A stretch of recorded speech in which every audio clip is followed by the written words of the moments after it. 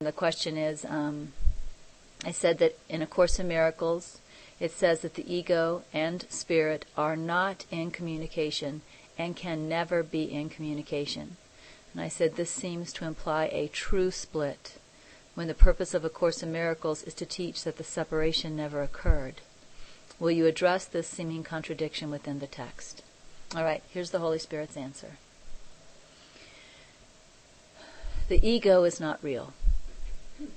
Anyone perceiving a true split also perceives the ego as real, but this is never the case. Mind is all that is. Even perception is a product of mind, and mind is always shared.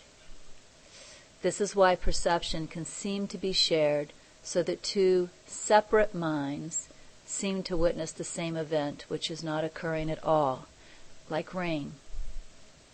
Seeing the rain through two different sets of eyes, when the rain doesn't exist, is an example of sharing perception. Perception can be shared in this way because spirit is one, and spirit is in communication always. So, Spirit, of course, is continuing to teach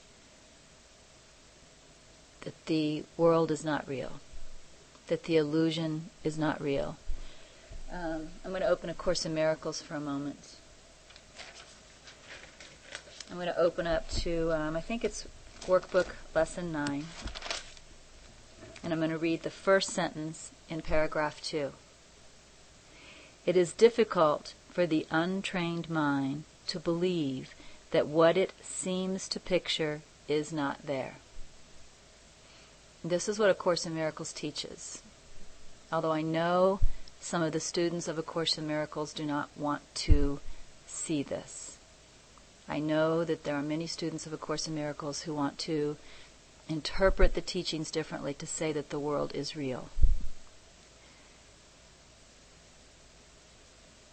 And, really sentence 2 in Workbook Lesson 9 explains why.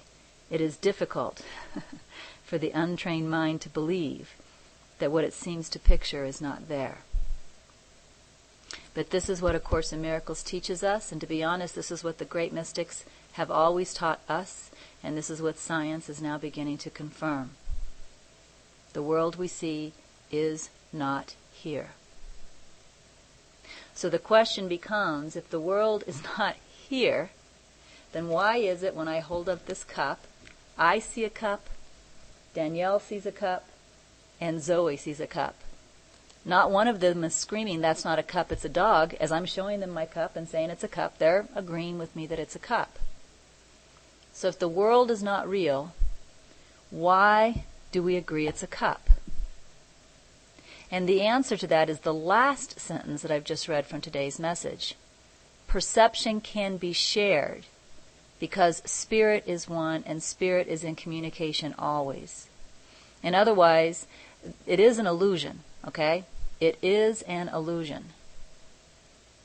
But we are in agreement about this illusion. We are one mind seeing the same illusion. We aren't 6 billion separate minds making up our own illusions. We are one mind seeing one illusion. So we all agree that this is a cup. If you were in the room, you would agree with me too. It's a cup. So that's what this paragraph is saying. This paragraph, again, let's read it, is saying, mind is all that is. Even perception is a product of mind, and mind is always shared. This is why perception can seem to be shared, so that two seemingly separate minds seem to witness the same event, which is not occurring at all, like the rain. Seeing the rain through two different sets of eyes, when the rain doesn't exist, is an example of sharing perception. Perception can be shared in this way, because spirit is one and spirit is in communication always. Now, I don't know about you guys, but to me that is exciting. We think we're separate. We go about our lives pretending we are separate. But the fact that we all see a cup where there is none literally proves that we are not separate. In fact, it proves that we are in absolutely perfect communication. Absolutely perfect communication. And to me, that's exciting. That's very exciting. Our oneness witnessed in that way it's just exciting to me. But let's continue with the message.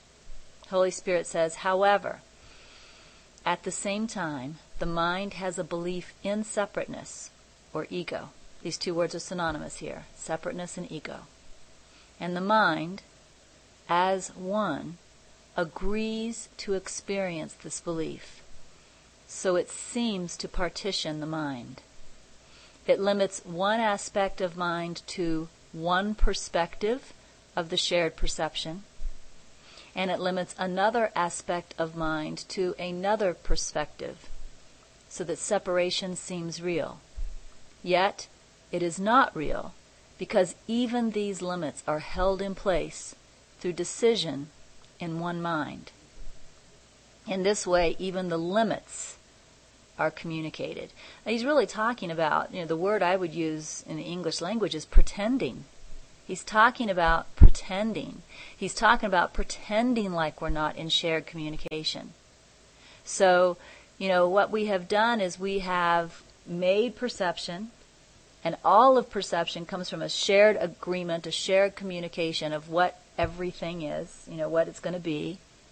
This is a cup, this is a desk, this is a microphone, etc. This is a body. But then we create imaginary partitions, which they have to be imaginary. If they were real partitions, we wouldn't all see a cup, right? We create imaginary partitions, which we could call separate points of view, so that Regina may see the same thing as Lisa Hansen, but Regina sees it this way and Lisa sees it that way. And this creates the illusion that we are separate, these points of view, these seemingly separate interpretations. Again, however, at the same time, the mind has a belief in separateness or ego, and the mind, as one, agrees to experience this belief. So it seems to partition the mind. It limits one aspect of mind to one perspective of shared perception, and it limits another aspect of mind to another perspective, so that separation seems real. Yet, it is not real, because even these limits are held in place through decision in one mind. In this way, even the limits are communicated. All right, continuing on with the message. Communication is a constant fact that cannot be interrupted for a single instant. I'm going to read that sentence again. Communication is a constant fact that cannot be interrupted for a single instant. The separation is not real, but the ego is the belief in separation, and this belief experiences the effects of communication without recognizing it as the effects of communication. And that's a true statement. I mean, if you, okay, let me explain it and then I'll read it again. How's that? If you were to ask my mom, what is this thing I'm holding in my hand, she would tell you it was a cup. But it would never occur to her that the only reason she saw a cup is because we are in constant communication about what this is. Right? It would never, ever, ever occur to her that the reason she sees a cup is because we are in constant communication. She would never connect those dots. And that's what this says, okay? So listen again. Communication is a constant fact that cannot be interrupted for a single instant. The separation is not real. But the ego is the belief in separation. And this belief experiences the effects of communication, which means my mom does see a cup. She experiences the effects of communication without recognizing it as the effects of communication. In this way, ego does not communicate with spirit, because it is not aware of the communication that cannot cease. In other words, that blindness, that lack of realization that the reason we all see a cup is because we are one, and we're seeing the same thing only because we are one, that's the ego. And see, that the funny thing about that, it means the separation is completely false. It means that the communication is absolutely perfect, or we would not see a cup where there is none, right? But we can be completely unaware of that fact. So the ego is completely unaware of spirit. The ego is completely unaware of the constant communication, the sharing of spirit that is absolutely natural to us. Now, the next paragraph. At the same time, spirit is only aware of communication and cannot respond to imaginary blocks to communication. I'm going to read that again.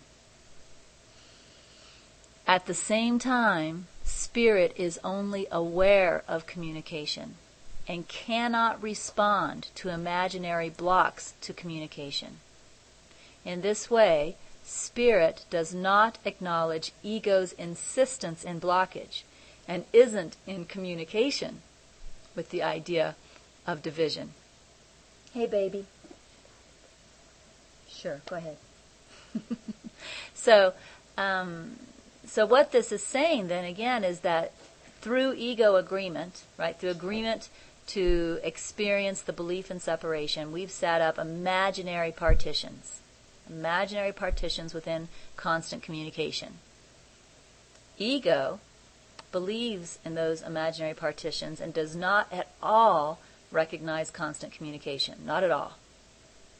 Spirit, on the other hand, does not acknowledge the imaginary partitions and is only aware of the constant communication.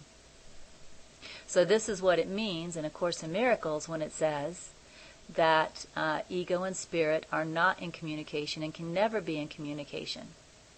It's because they see differently. They see differently. One sees division where there is none. An imaginary division when the proof is right here in this cup that there's constant communication. But ego still insists on division. And spirit will never ever acknowledge division because it's not true. Spirit is only aware of the constant communication. So they do not share perspective or interpretation of the world.